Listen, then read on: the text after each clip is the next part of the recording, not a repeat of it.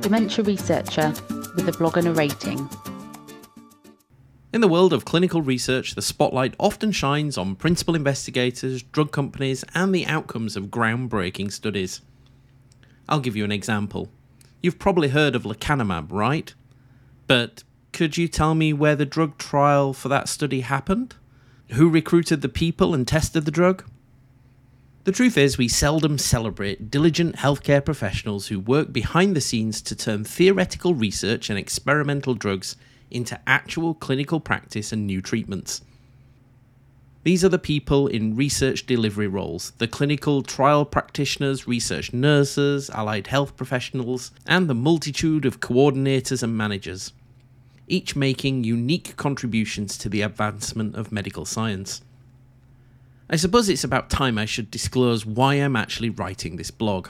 Well, the truth is that in the 13 plus years I've worked at UCL and within the NIHR, the challenge of not having enough people to support delivery of clinical trials has come up, time and time and time again. Although the truth is, we also have the same challenge when it comes to people applying for clinical academic positions, both in the UK and elsewhere in the world. I won't name names, but there are definitely a number of funding lines that are going unspent due to a lack of quality clinical applications, which is probably one of the reasons behind the new NIHR Pre-Application Support Fund. There's a link in the show notes. Back to the point, because this blog is about delivering research and not academia. Research nurses and AHPs are the backbone of clinical trials. When it comes to the human aspect of clinical trials, research nurses and AHPs often take centre stage. Not only are they responsible for recruiting patients and obtaining informed consent, but their roles extend to taking blood samples, administering study drugs, and conducting necessary tests or delivering the intervention. Their skills in patient advocacy ensure that clinical trial participants are treated with dignity and compassion throughout the entire research process. Then we have clinical trial and research practitioners, the versatile facilitators. CRPs and CTPs offer yet another layer of expertise to research delivery. Their responsibilities are as varied as taking consent, screening participants, supporting data submissions, and engaging in protocol activities. With the right training, they can even participate in more complex procedures and sample processing. Recognised by the UK Professional Standards Authority, CRPs are indeed a significant pillar supporting the clinical trials scaffold.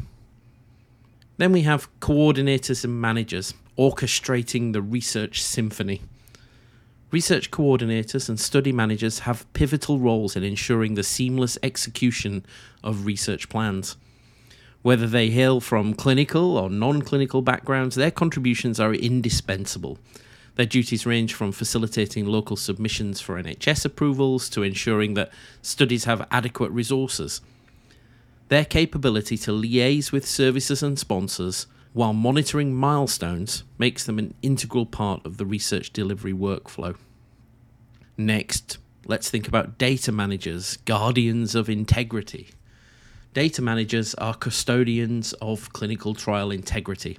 They meticulously enter data, resolve queries, and perform quality checks to ensure the data reported aligns to the protocols. Of course, we also have to mention PIs and leadership in research delivery. These are usually the seasoned professionals who take up leadership positions. Their roles can be extraordinarily diverse, ranging from managing specialist teams to coordinating efforts across multiple divisions and trusts. These individuals often possess a rich blend of experience in conducting and coordinating research, making them valuable assets to any institution. In the UK, dementia drug trials have a psychiatrist or neurologist as leads, and often a trust will literally only have one person who does this.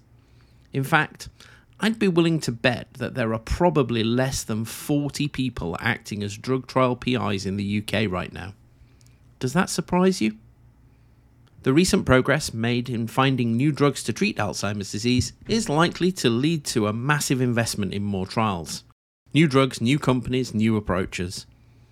On the conference circuit, there's lots of chat at the moment about preparedness to deliver new treatments. but far less about preparedness to deliver more trials that are just on the horizon. The labyrinth structure of clinical trials and research projects is held together by cohesive efforts of various professionals in research delivery roles, and we just don't have enough of these people. Without them, the leap from laboratory discoveries to patient benefit is going to be virtually impossible, in the UK anyway. So here's to the unsung heroes in research delivery. You make the dream of a better and healthier future for all a tangible reality.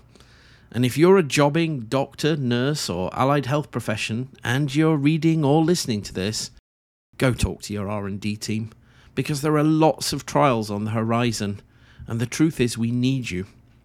As the old adage goes, it takes a village. Thank you for listening. Join the Dementia Research bloggers and share your own views.